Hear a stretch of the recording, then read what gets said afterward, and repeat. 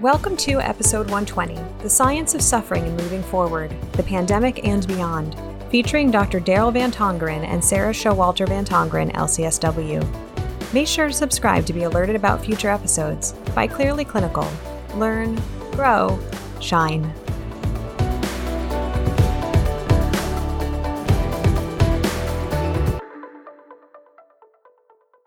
Hello to our listeners. My name is Beth Irias, and today we're talking about something that I think is probably in all of our hearts and on all of our minds, which is the experiencing of suffering and really what we've all been walking through in the pandemic and just in life in general, the experience of suffering and emotional struggle and what we do with it, how we make meaning. And before we dive right into this topic, I want to take a moment to acknowledge and thank Best Notes for their sponsorship of this episode. Best Notes is a straightforward, HIPAA-compliant electronic health record for behavioral health and addiction providers, and you can learn more at bestnotes.com. Today, I am delighted to be joined by two clinicians that really specialize in this. The first is Sarah Showalter Van Tongeren. She's a licensed clinical social worker, and she has a specialization in cognitive behavioral therapy, mindfulness, narrative therapy, brain spotting, acceptance commitment therapy, and liberation psychology. And then she's also joined by her husband, Dr. Daryl Van Tongeren, and he's an associate professor of psychology at Hope College in Holland, Michigan, and a social psychologist. Thank you both to Daryl and Sarah for joining us today. Yeah, thank you. So Sarah, why don't you tell us a little bit more about you and how you came to have this specialization in really what I'll just call suffering? Yes, the human specialization of suffering. I started my work working with kids in foster care, and I saw these kids as their understanding of life to be much more complex than even my own when I was 21. And then graduate school, and I worked in various capacities as a foster care social worker, interpartner, violence social worker, as well as case manager, medical social worker for kids with chronic and terminal medical diagnosis. And I'll never forget sitting in my first meeting with a doctor and a patient and having the doctor give such cold clinical diagnosis. And then they left and I stayed with the family, and realizing their experience of what suffering and what living and the decisions they were having to make and helping them navigate that was what informed a lot of my practice. And then I'm now a private practitioner. And then Daryl and I we've gone through our own suffering. And so that was what was interesting for me, as now to be the patient at times and to sit in the room and then to have to sit with the thoughts and the decisions has made me a better practitioner. And so I think about that. That's what brings us here today is we wrote a book about suffering. We wrote a book about our experience as well as to help therapists with suffering, because what we found is therapists, we really want to fix suffering, and there are just things in life that can't be fixed. And so yeah, Daryl, do you want to say? Yeah, so for me, my introduction to suffering was more academic. So in my graduate program, I got introduced to existential psychology and specifically experimental approaches to existential psychology. So being able to do really fun projects like telling people that their life has no meaning and then seeing how they respond. But I promise this was all approved by ethics boards. And for the longest time, grappling with meaning and human suffering was very academic until graduate school, where I tragically lost my brother. He passed away tragically. And it moved from an academic intellectual enterprise into a very personal experience for me that really gave my research new meaning and gave me a different perspective. So I'm excited to be here, excited to share a little bit of what we've learned. Thank you both. So as we record this, we are now in the middle of March. And for many of us, and that's March 2021, for many Americans, that's around the time that we're marking the 1-year anniversary of our initial lockdown due to COVID, where our lives turned upside down. And for many, if not all of us, they're still upside down and still kind of hanging in limbo. And this experience that I think we've all had of coping with the hypervigilance that this ongoing crisis has caused and the ongoing stress and how we make meaning. I know for myself that really eerie, distinct sense that I've lost a year, but I know I haven't, but feeling like I have. And I don't think I'm alone in that. So I'm excited to talk with you and have you share not just the research, but also your interpretation of what this means and how we make sense of any suffering, but also framed against this extraordinary backdrop of the COVID-19 pandemic. So let's start. What is suffering? Let's start there. How do you, on an academic level, how do you define what suffering even is? Yeah, so we'll define suffering with 3 C's. So the first is that suffering is something that's cognitively threatening. So we like to think about all of us have a cultural worldview or a set of schemas, assumptions that we think the world operates under. So, for example, belief in a just world. If I'm good, good things will happen to me. Bad things happen to bad people. I should be protected. Suffering is cognitively threatening because it shatters those assumptions. So it violates some of the long-standing, deep-seated beliefs we have about ourselves. The second thing is that suffering is chronic, so it's persistent and it's enduring. And this is different than other types of emotional or physical pain, which might be a little bit more short-lived or quicker in duration. And then the third is that suffering is consequential. So it profoundly changes people, often in indelible ways. So people are often, and their life trajectories are often altered by suffering. And so to us, because suffering is cognitively threatening, it's chronic, and it's consequential, to us, we really see suffering as an existential issue, something that brings people into a closer awareness of some of the deeper and more profound realities of what it means to be human. Yeah, so we would define some of the existential threats that happen out of suffering, right? So there's 5 core existential threats that we as humans have. The first one being our loss of control. Groundlessness is what it's called. So it's the world is unpredictable, and at the same time, I have to make decisions based on a moving target. That's groundlessness. Then it's isolation, that we're going through this alone. So I think about this, like with my clients, I can bear witness to their stories and their experiences, but I don't live the day-to-day with them. I think about this even in the context of marriage. We've experienced like the traumatic loss of Daryl's brother, but he wasn't my brother. He was my brother-in-law, and I have a different relationship with him than Daryl did. So there is an individualized experience that happens in this life that can be the threat of isolation. Then there's the fear of identity. Who am I? So this existential question, especially when posed in suffering, is who am I now with the COVID this past year? Who am I now that Daryl's brother is dead? Who am I? Suffering threatens that because we had maybe a very neat and tidy way of what we thought we were before, and it threatens that. And then ultimately, as humans, the existential concern of death, that we're going to die. COVID directly hit that for all of us, very in our face constantly. And to the point that, even putting on a mask is a reminder. And we do that all the time now. So there's the fear of death. And we as humans and in America, we try so hard to avoid any conversations about death. That's why the anti-aging is a whole industry. And then finally, the ultimate fear of meaninglessness, that our life has no meaning, it has no purpose. And so this past year that we've all lived in, this has threatened all of those 5 things. And then suffering in general threatens those 5 things and exposes them. Because most of the time we walk around, we don't think about death. Most of the time we don't walk around and we don't think about who am I? We just exist. Or we don't think about everyone's individualized lived experience. We just live. And so it is exposed, all of that. And suffering does that. It challenges it. I have so many questions about what you just said. So going back to these C's of suffering, so the cognitive threatening part, I think, comes in an easier package to digest. The chronicity. So tell me more about that. Where does the chronic nature of an experience, I guess, translate from this episodic thing to being then, well, this is quote unquote suffering?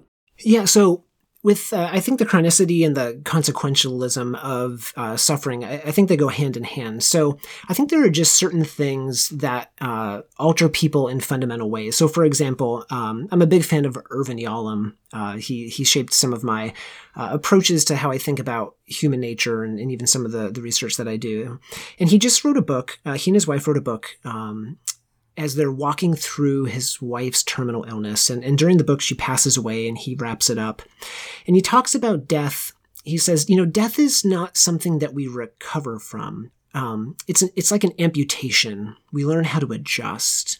And so I think suffering are those things that we have to adjust to. They're chronic. They're going to persist with us. Of course, the intensity with which we wrestle with those things will subside. My brother will have been gone for 11 years, coming up next month. But I still think of him, right? It's not like it's not like an episode that will flare up that I can kind of get treatment for. It'll subside and life kind of quote unquote goes back to normal. It's a different trajectory. And I also think that has to do with how consequential it is. It can affect not just one domain of our life, but it can affect a number of different domains in our life. And so, suffering can come in lots of forms. It can come in grief. It can come in unrealized dreams. Sometimes people feel like those dreams that they had that were never realized, they might have double grief for because they're invisible losses, things that other people can't realize. And so packaged together, we think those are the things that kind of define suffering and make it different from other forms of pain. I think just that idea of invisible suffering, I remember almost a year ago recording the Grip of Grief podcast interview with Jill Johnson Young, who's a grief expert. And we were talking about these what seemed to be pretty inconsequential losses, but they kept adding up. And so not going to that concert, not going to that wedding, not going to that birthday, or the things that we wanted to do and we never got the opportunity, whatever it was, because that workplace was shuttered, or, I mean, so many things. I mean, I as silly as it sounds, like my kids' birthday parties, like those. And yes, of course, there were different experiences, but we have so many expectations. And so these losses, and so here we are now a year later, and, only being able to speak for myself, just feeling this immense grief and wanting to acknowledge for our listeners, like if you're there and you're seeing the same in your clients, I think we're pretty collectively there in the it. And now sitting with the continual now what? And I think that's really where the meat of our conversation is going to be today, of like, okay, so here we are, we've been in this suffering, we are struggling, going back to what you were saying, Sarah, with like, there's so much groundlessness. And we were just talking about that before we started recording, because we have some states that are reopening and eating indoors, gathering without masks. And then we have the knowledge of these variants floating around. And so in this moment, as we record this in the middle of March, there's just these conflicts, and we have so little consistent information to make decisions on, and it's just really disorienting. It's the information, but it's also the unknowns that's behind the information, right? So it's we have to make the choices as it's a moving target, that we don't have the answers. And before COVID, like I was thinking about this before COVID, and even before suffering, right? We think of life in a certain way and we take things for granted. I don't, like, I use this example a lot with my clients. I don't often think about the fact that I have a head and a neck until I get like one of those raging migraines that like tightens my neck and tightens my head and makes my muscles sort of tighten up. And then I walk around thinking like, oh my gosh, my head. But it's like, those are the invisible losses. Those are invisible realities that now we are all, and suffering exposes, that we now, gosh, we think about our proverbial head and neck constantly, related to our own experiences and what that's meant for each one of us and our clients. I think that's a great point. There's a lyric in Fire and Rain by James Taylor where he says, only when the cold wind blows do we turn our heads around. Yes. And it's exactly that here we are happily walking through the sun, and then the wind blows and all of a sudden we go, wait. So here we are, and let's use the pandemic kind of as the overarchingly relatable experience of loss, of grief, of suffering, and in all different shapes and sizes. You know, goodness knows that nobody's experience has been the same as anybody else's, with elements of socioeconomic hardship and other parts of privilege. And I mean, so many things that we could unpack. But so if we can just collectively agree, this has not generally been a good time for anybody. What do we do? You know, through the lens of the work that you do, through the research, how do we as clinicians and as humans sit with this ick? Yeah, well, you know, you kind of tipped your hand there, even in how you answered the question or asked the question. I think part of it actually does come with sitting with it. So, you know, we're not very good at experiencing pain. We've culturally pathologized it. We often feel like if we're in pain, there's something wrong with us. I think part of it is acknowledging, and this goes for COVID, this goes for any experience of grief, loss, suffering.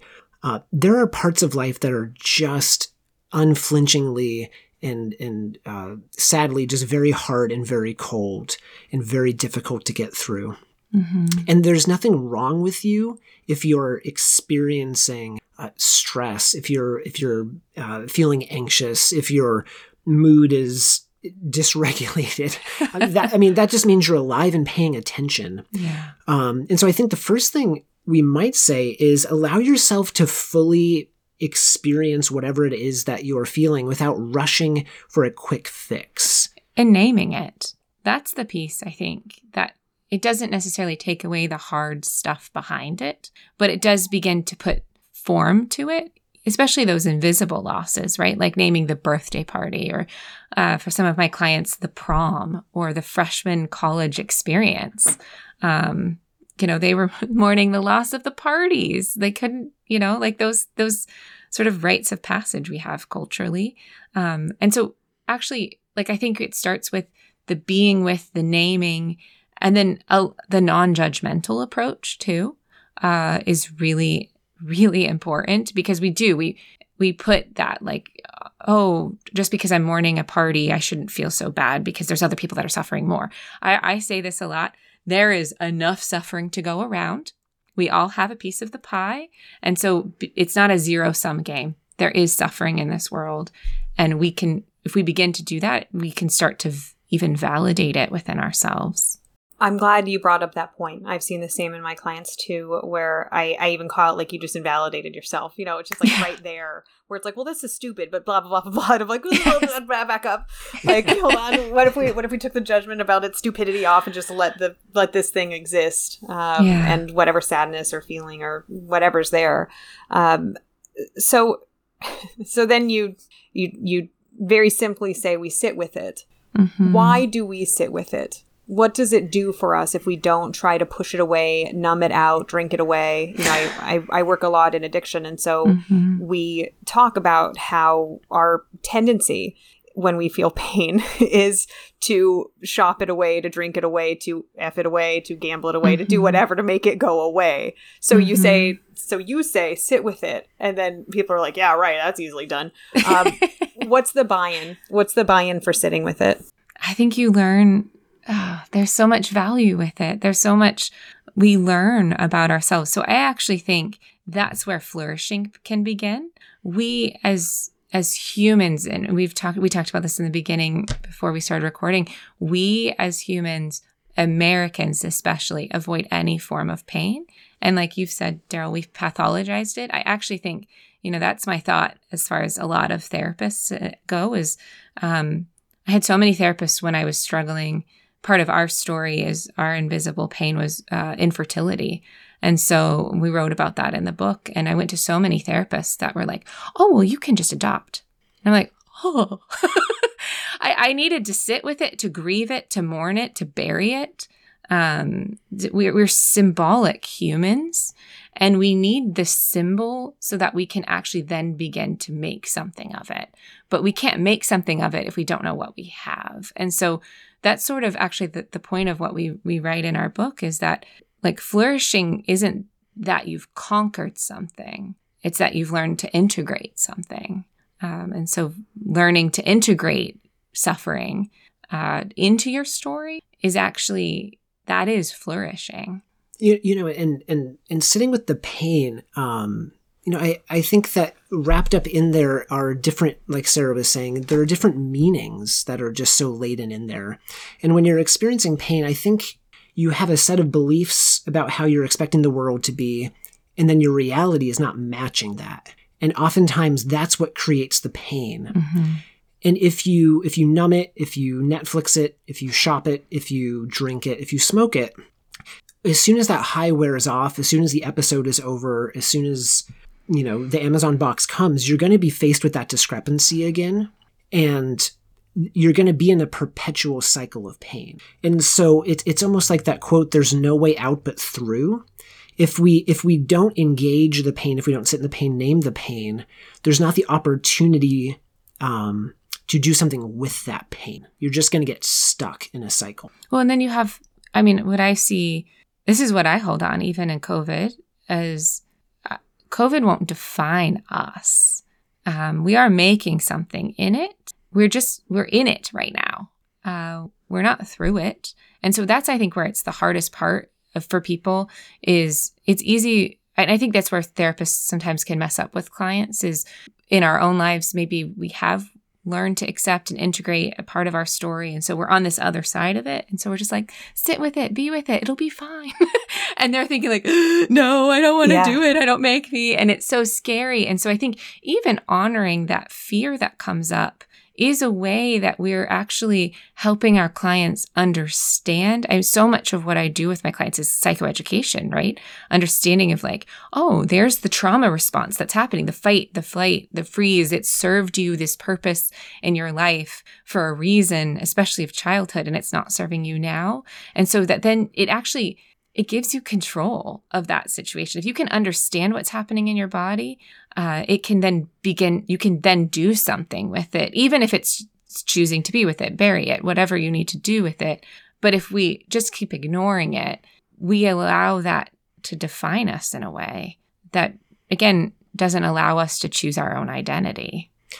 And one thing that clinicians can do is offer a practical presence when their clients are sitting in that pain, to be there with them as they're fully experiencing that. Yeah, I was good. Thank you for saying that. I think that's one thing, especially as I was a younger therapist when I first started out, it made me so uncomfortable. I was stressed and worried that, oh my God, I'm doing something terrible as a therapist because my client's still suffering and struggling, and it's not. I didn't take it away. And there was a message, I think, whether it was inadvertent or where it came from, whether it was through training or even just somewhat of the medical model that CBT does, that I'm trained in, that we all are trained in, is just remove the distortion and you'll be fine.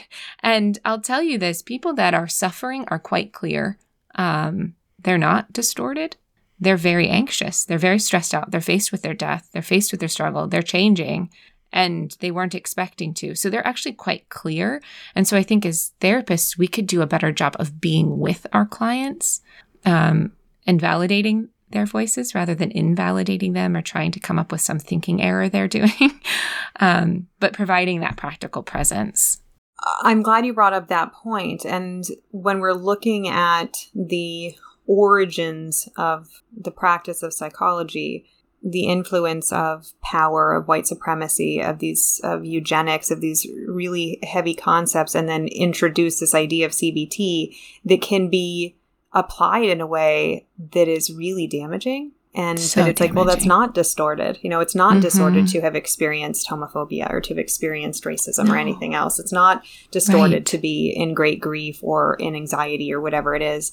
But I think, especially in our culture, because we're so valuing of appearance and like looking like everything is fine. And we don't, when we're looking at grieving processes, we don't wear black for a period of time. We just, put on a new color sweater the following day and then carry on. Unlike other cultures where we say to the world, I am in grief and this thing happened and it's in my heart. And even that, there's so many examples. I'm glad you talked about that importance in therapy of we can't, as I've said before, like we can't really CBT our way out of suffering. No. It's like if we're in pain, like we are in pain.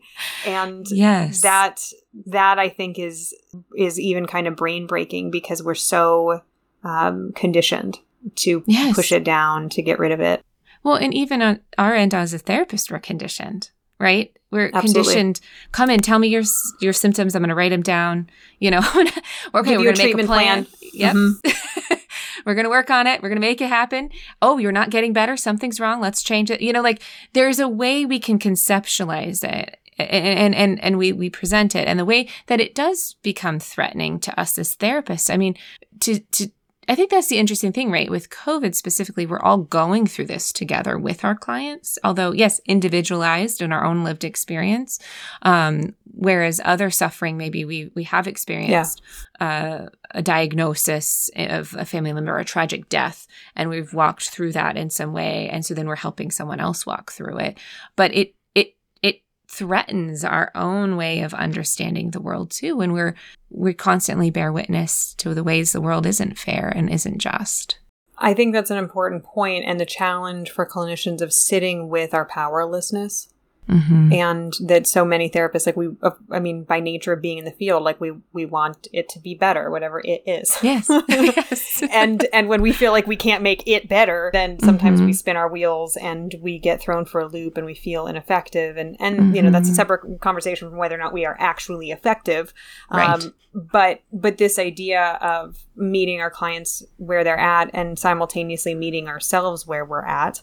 Mm-hmm. So we have these clients, these unnamed, all of the clients who are in suffering, and we encourage them to name it, like you said, and to talk about it. Then what? It's assessing, it's helping them understand it, helping them to name it. Then this is where people really, really want to fight and buck. It's the acceptance piece. Because again, where we can go haywire as meaning makers is we try to make all this shiny meaning that's very, very flimsy. And really, it's more of naming it for what it is, the reality of what it is to integrate into acceptance, which actually is the beginning of naming the gravity of it, which is quite heavy often. The gravity of that I'm like, if a terminal client that has a terminal illness, I'm going to die.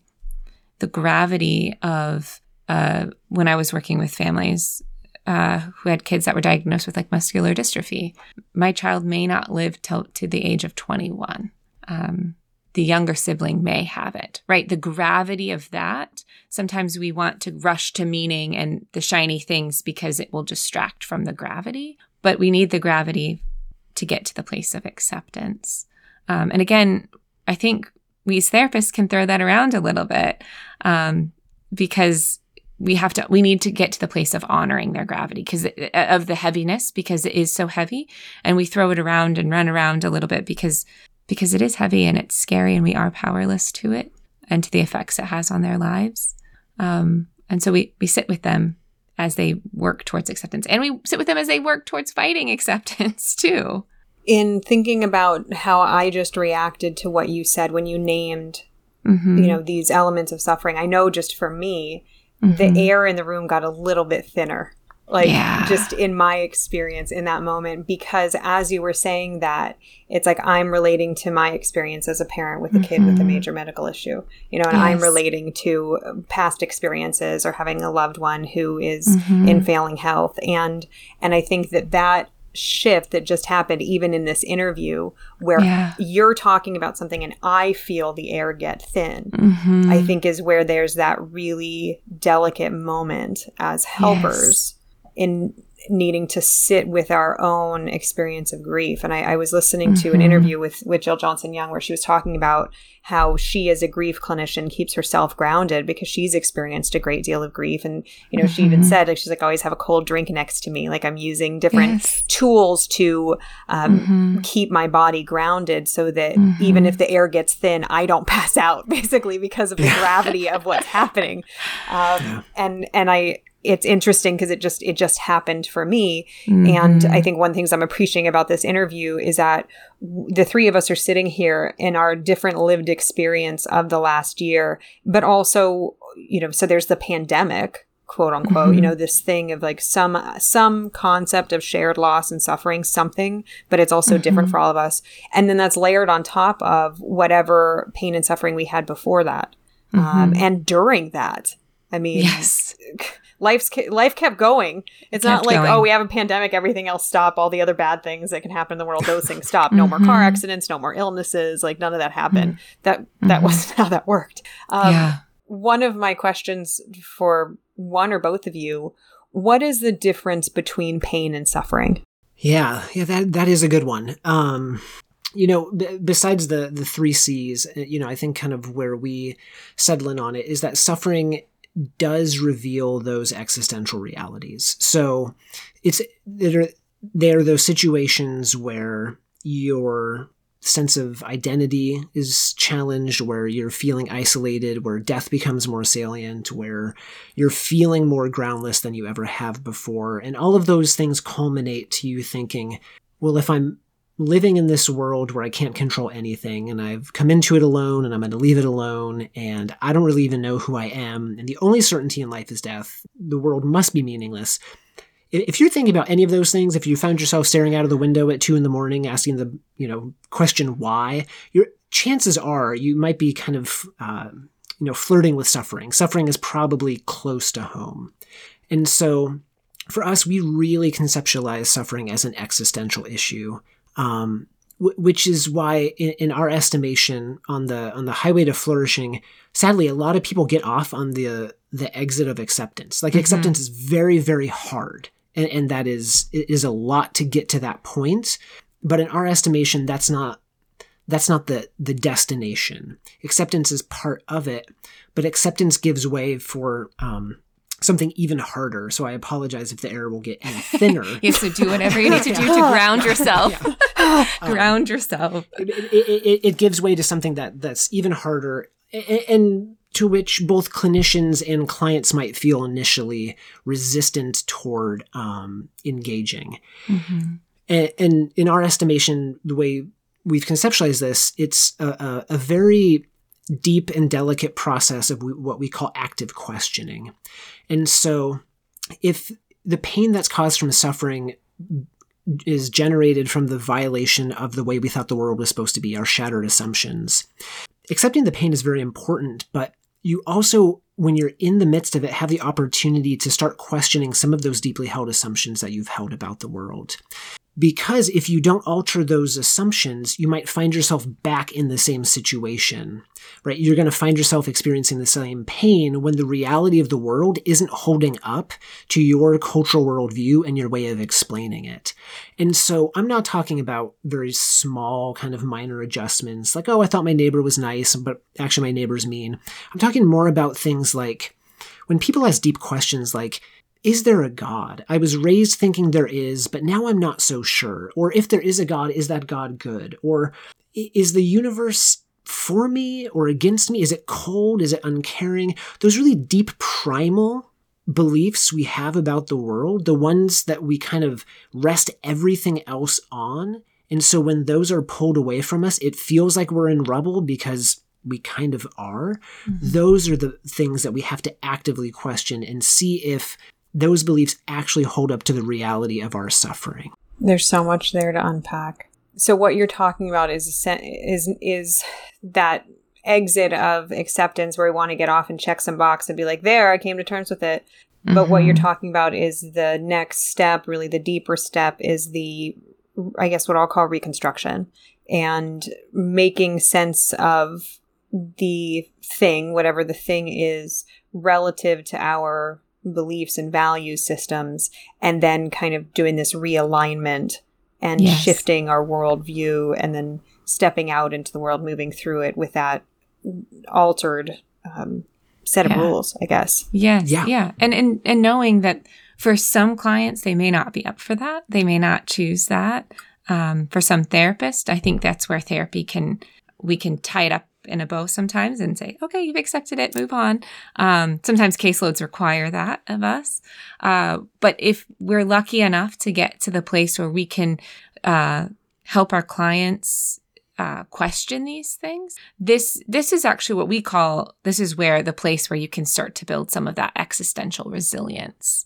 And so these things that you've uncovered and you've questioned and you've rebuilt and you've taken down and rebuilt again, that's where you can lead towards and again, revising some of these things that you never considered before, right? I remember for me, some of our suffering personally, it challenged my view of what I thought God was, and having to go through that was also incredibly painful too. And so, but yet necessary and important.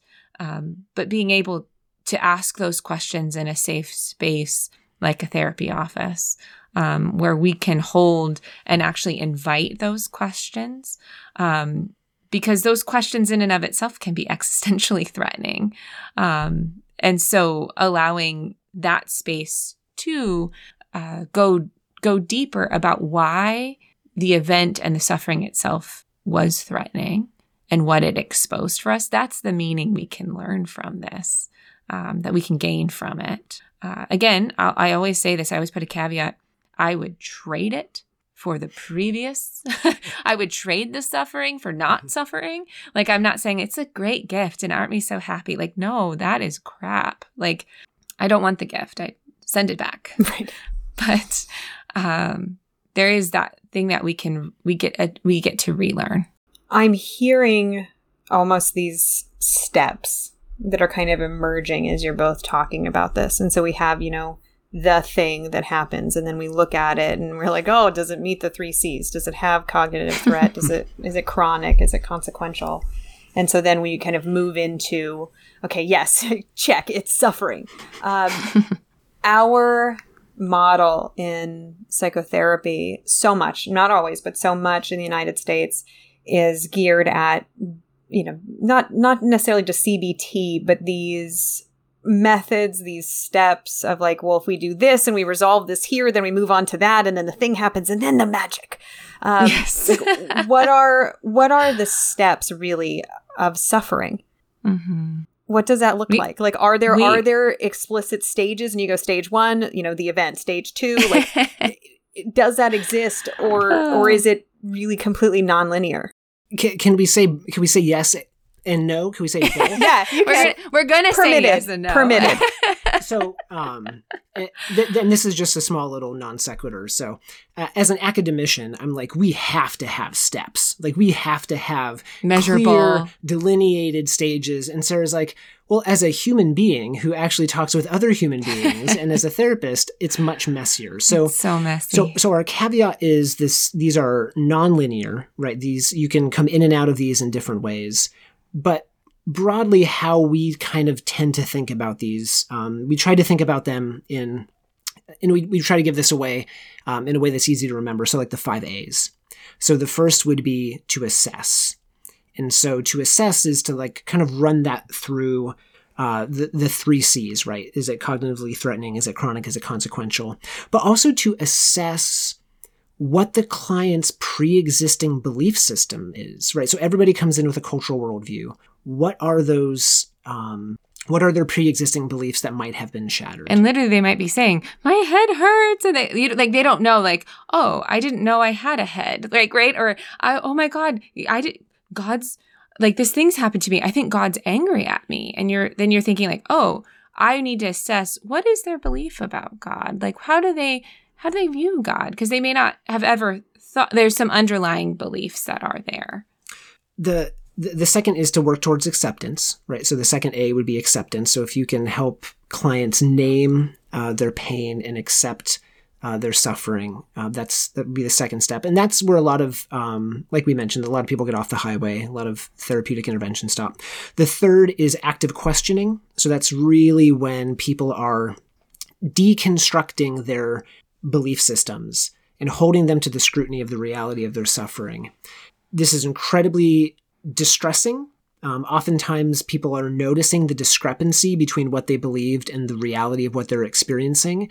And the degree of that discrepancy is directly related to distress. So this would be a place where clinicians really need to be thoughtful about how they can help their clients deconstruct in a place that feels safe, where nothing is off limits to question. Can you say that again? Because I think that point about the degree of distress was really easy to miss. Say more about that, because that's really powerful. Yeah. So for those who want to go in a deep dive, Crystal Park wrote a 2010 article in Psychological Bulletin on making sense of the meaning literature. And what she proposes is a meaning-making model where people assess their current situation relative to the beliefs they have about the world. And if they line up, awesome. People are just trucking through life. But usually what happens in suffering is there's a discrepancy between the way we think the world's supposed to work and the way it does. And the greater that discrepancy between our expectations and our reality, the greater the distress. And so things that are really violating for us, that just come out of left field, senseless deaths, very tragic, unexplained things, those are extremely distressing. So greater discrepancy, greater distress. It's funny. I've said that and I've thought that, just not with those words. And I've talked with clients before about how I see grief as the difference between what we either hoped or thought would happen and then what actually is. And it's that space in between where we're grieving. And so it's a different perspective. And it's, I would imagine to anybody who's having their own reaction to this, realizing all of these rules.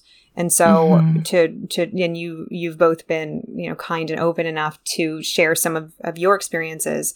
When one of my children was very young, I think he was 4 months old, he was diagnosed with a very serious, atypical blood cancer. And that was, that swing of just going through all of this and how do I make meaning? How do I make sense of all these things that happened? And that one of the meanings I made was basically, okay, I paid my dues. Like this kid paid his dues. Our family paid our dues. And so now we'll be set. And then last year he had another major illness hit. And so then that shift again of like, I came up with this rule that said like, okay, you paid your dues, bad things can't keep happening to this kiddo. Yeah. And yet by 5, he's had these 2 diagnoses that are incredibly rare. So, but I appreciate that idea of when we make these rules, that kind of reconstruction. And then when there's that discrepancy, that's when we get really lost and frazzled. And I'm glad, Daryl, you pointed that out, because I think that, even just speaking for myself, that's the really disorienting, disorganizing part. It's not the acceptance. It's that next part of, oh no, this is demanding something of me in the opportunity, or I guess even the demand to change my worldview. Yeah. And Beth, that's exactly why people get off the highway before they get there. Yes. Because that's groundlessness, right? That's what we're talking about. That's the actual feeling, the embodiment of what it is to be groundless. But we'd like to think the upside is that reconstruction that you were alluding to. So the fourth A is autonomy, because I think there's something so incredibly autonomous about rebuilding and reconstructing a worldview that is accurate to your lived experience, one that you feel like you have psychological and emotional investment in, and that has been borne out in your experience. It's not something that you were necessarily given through your culture, that you were taught, but it's something that has held up to the empirical evidence of your own life. And that's so autonomous and so empowering to build a new narrative in which you're not defined by your suffering, but you've integrated your suffering. Right? It's not the only thing about your life, but it's certainly part of your life. Yeah. So we're much more than our loss of my brother or our infertility diagnosis. Yeah. But we are those things too. And so being able to craft a narrative that honors that, and to craft a set of beliefs that is genuine to your experience, can be quite empowering. And I connect with that. And I've seen that both in myself and in my clients, the same thing, that I think when you're in that third A, if you will, when you're in active questioning, and it's so agitating, it's hard to imagine getting through to autonomy, getting through to a point of like, okay, I've made sense of this. And part of that is because I've changed the rules. Like I had this hypothesis. Now I need to go Right. back. The hypothesis did not play out the way I thought it would. Now let's try with a different hypothesis. Right. Yes. Right. And you know, our hope is that the kind of like that fifth A would just be a sense of authenticity, so that people would begin to be able to live according to their values. They'd be able to live according to their narrative, that through the suffering, they feel as if their life is more authentic than it was before. And it gives them, and I don't know if this has been true for you, this has been definitely true for us, is it gives you a depth that you have a capacity for that suffering, even of others. So it is this capacity that opens up. You know, it's interesting. The example that I've talked about with clients before, and acknowledging that in giving this example, we can't ignore the discriminatory impact of the words and actions of author J.K. Rowling, but to pull from the concept of the Thestral from Harry Potter. So the Thestrals were this kind of weird reptilian invisible horse that most people couldn't see, but Harry and a character named Luna could see. And as the story unfolds, you find out that it's because Luna and Harry had seen death, and the experience of having seen death gave them the ability to observe and see these Thestrals. And that idea, I remember when I read the first book, it really caught me because you can really identify in people whether or not they've seen death and grief and have suffered. And and I think that's that gravity and that authenticity that you're talking about. And as a highly sensitive person too, being able to listen to that and understand and read that, I think is a really interesting thing. And I would imagine for many of our listeners who are compelled to be in this work, who are natural healers, having experienced that depth themselves, and then are challenged with, how do I help my clients in this transition through the A's, if you will. Yeah. We hope that there's a bit of what we might call vulnerable compassion, right? Yeah. You feel a little bit vulnerable to it, and so you're able to meet that vulnerability of others with compassion. So now the pandemic. Let's change gears, because we've been talking. I mean, we've had this backdrop, of course, that's woven its way through this conversation. When we're sitting here a year in, and we are all exhausted and stressed and grieving. And it's like we figure out some, quote unquote, the darling quote of 2020 and 2021, which is the new normal. We figure that out, and then it all gets shattered again. When we are in something that's so chronic, how do we sit here, and how do we explain, I guess, what should our expectation be for the next year, for the next however long COVID is going to be shaping our lives as we walk through them? Yes. I had this instinct when you were talking that our expectation should be to survive. I found myself, while you were saying that, also maybe feel the air get a little thinner too, of, I don't want to lose another year. I don't want to, like those, which is why I think some people have declared it over, acting like it is over. Because it's painful to name it, to sit in it, and that it may be another year. I don't know. We don't know. We're still in it. And so I think where I turn to, and I think where some of this work and the outgrowth of it is, what is the day-to-day meaning I can make that is a connection of those existential fears that actually are acknowledgement that they are existential realities. So one thing we posit in a lot of our research is, as a society, we've treated existential questions as fears. Like, that's what they're actually called in the literature, the existential fears, where we actually say they're more than that. They're actually existential realities. They're human realities. And so if we can begin to sort of ask ourselves those questions of, who do I want to be right now? What decisions can I make right now?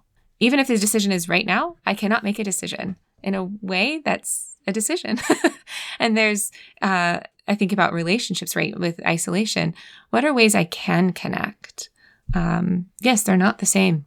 And there is the grief that comes with that, the reality that is worth grieving. And there is connection. And so having a Zoom call with our friends, with the people. So it's almost like coming back down to the basics of our humanness is what I would say. No one's going to like that answer, Sarah. No, I know. I don't like it either. But I think that's I guess the thing that's going unsaid that needs to be said is that nobody's going to like that answer. Right. Like if I were to say like these 5 steps and then it would be great, I think I'd have a bestseller on my hands. You probably would. And then you would have lots of complaints when it didn't work. Exactly. Because that's what happens. And that's what I think is the interesting thing that we all deeply know in our human experience, is that it's not simple and it is hard. And I don't think we like that. I know I don't. Like, it's hard. It's harder than I thought it would be. Yeah, I think that pretty much could sum up just about everybody's experience of the pandemic. Yes. Yeah, anytime I've tried to put a timetable on my grief, I'm woefully wrong, and I'm just usually disappointed. When I find myself running into trouble, it's when I say things like I shouldn't be sad anymore, or I can't believe I still feel like this, instead of just kind of allowing myself just to experience it as it comes. That's very important to say. Yeah, therein lies that should. That I think is when we invalidate ourselves. And I've heard it in my friends. I've heard it in myself. I've seen it in my clients of, before we started recording, Daryl said, like, okay, the expectation is like, it's been a year and now you should be back to normal, like doing lots of research or whatever it is. And that it's just this fascinating thing that even society and different systems have put this should, and also straddling academia being in the same environment as well, where it's like, well, the students should have adapted to online learning over a year, but they never signed up for that. And none of their education up till then had prepared them for that. And so it's just, there's so many shoulds that are just this is minefield of shoulds. Right. Yeah. And not to get like too clever here, but that's those expectations coming back, right? That's that first part of those shattered assumptions. We're just like buying new assumptions, right? It's like, well, now I assume it's going to be like this. And I'm not saying like we're not learning anything, but we're very quick to want to restructure our world. And we're very quick to want to put new rules back in. Yeah. And actually, I think that's when I'm thinking about the fear of going through those A's, I think the fear is that you're going to get stuck. Yeah. That you're going to be swirling around in the questions that are so unsettling. Like, I know for me, the periods of my life that have involved great loss, those questions, that's what keeps you up at night. And that's, you look in the mirror and you look a little hollow. Like that is not a fun stage to be in. And I think that part of maybe one of the takeaways is, and I hope I'm right in saying this, we don't stay in that. We don't. It is a layover. It's not usually people's destination. And it can be a longer layover for some than others. But you are absolutely right. We don't often get mired in those questioning, in that active questioning. It can feel like it's never going to end, but we do eventually emerge. We do start, kind of reassembling. We do start kind of putting the boat back together after we've torn it down. But we don't get stuck. Well, and so meaning is made out of like coherence, significance, and purpose. And so the coherence of a story. And so, which is why we don't like being in the midst of a story. We like, people telling us about the story and how it all tied up and makes sense. Sort of even using some narrative therapy. We don't like to be in it. We'd rather tell about it. And then we want to feel like we matter in this world, that our life makes a difference, and that our life actually is worth living, right? Is this purposeful intention?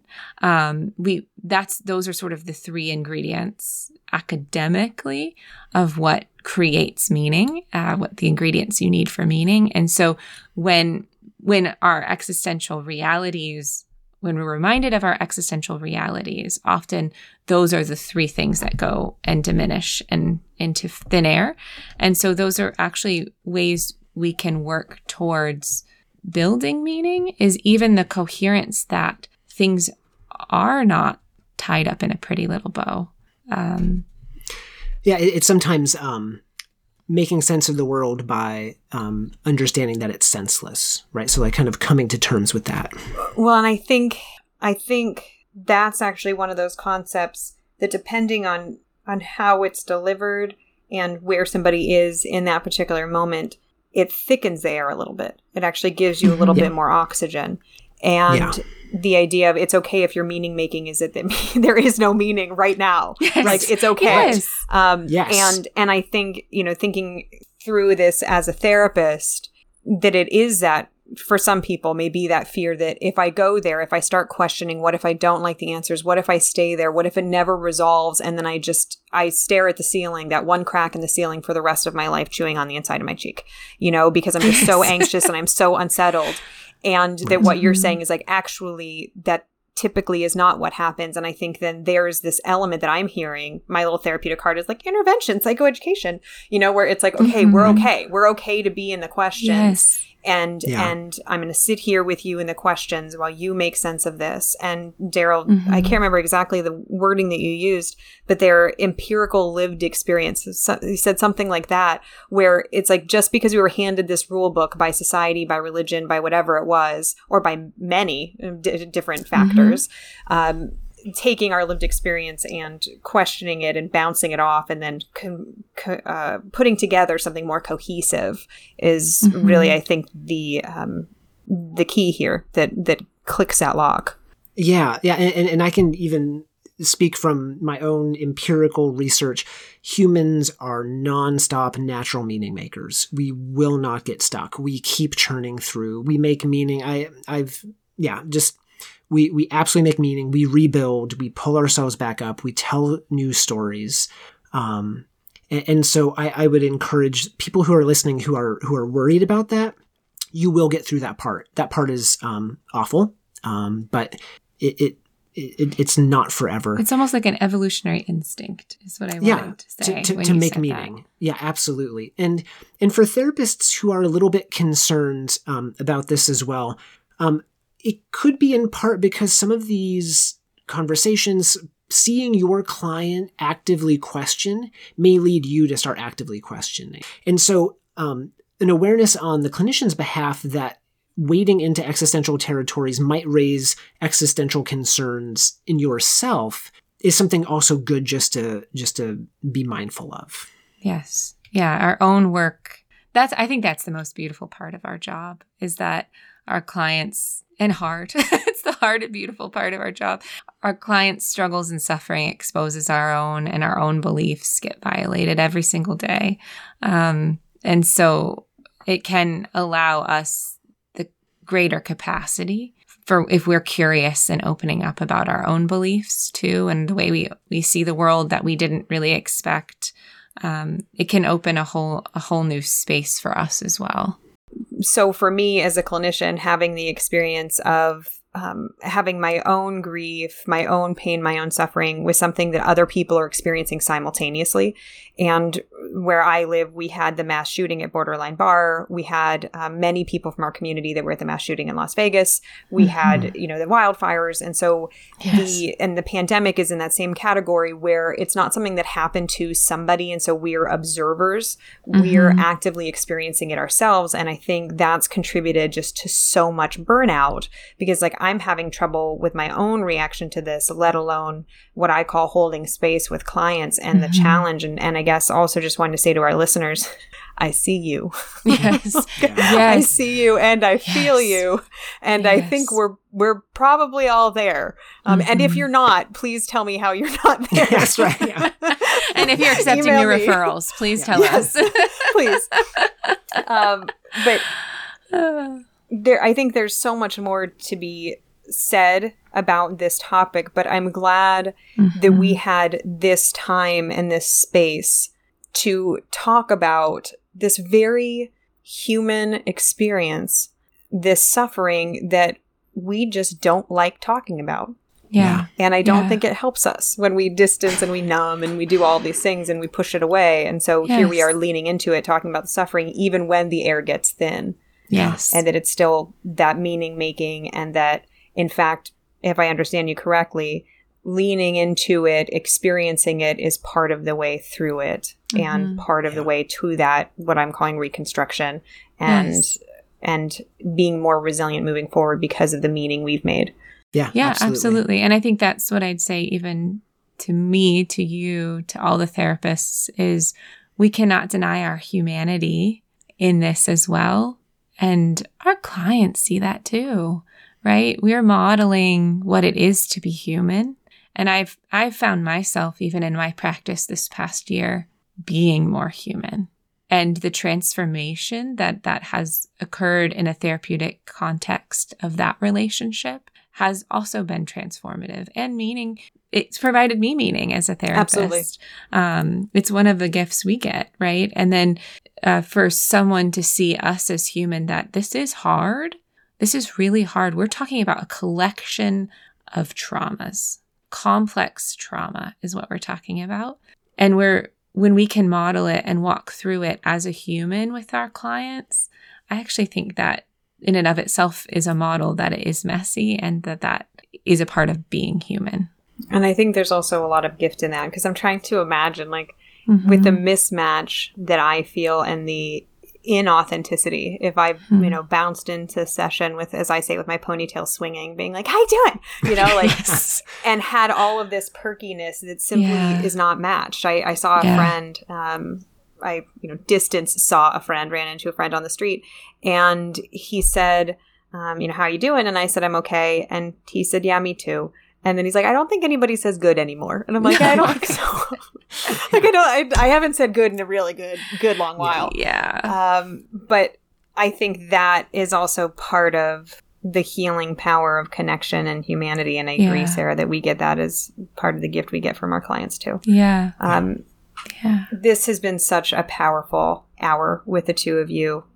Please tell our listeners how to learn more about your work, about your book, how to get in touch with you. Yes. Yeah. Daryl and I wrote a book called The Courage to Suffer, a new clinical framework for life's greatest crises. You can buy that anywhere books are sold. Amazon, your local bookstore, your library. You can request that it's at your local library. I love that. You can check me out on Instagram. I'm at The Existential Therapist. And then I have my website, sarahvantongeren.com. And then you can find me at darylvantongeren.com or on Instagram at Daryl Van Tongeren or Twitter at Dr. Van Tongeren. Wonderful. Thank you both. I think you shed not only light, but also experience and groundedness in a time that feels groundless. So thank you for the gift that you've given not only to me, but also to our listeners. And I hope that this has been impactful and centering for them in a time that is still just full of so much chaos. Yeah, thank you so much for having us. Thanks, Beth. You've just finished listening to another exclusive Continuing Ed podcast by Clearly Clinical. If you like what you just heard and you need Continuing Ed credits, please visit us at clearlyclinical.com to check out our 1-year membership, where you'll have access to our growing library of Continuing Ed podcast courses. Clearly Clinical, where our goal is to help you learn, grow, and shine.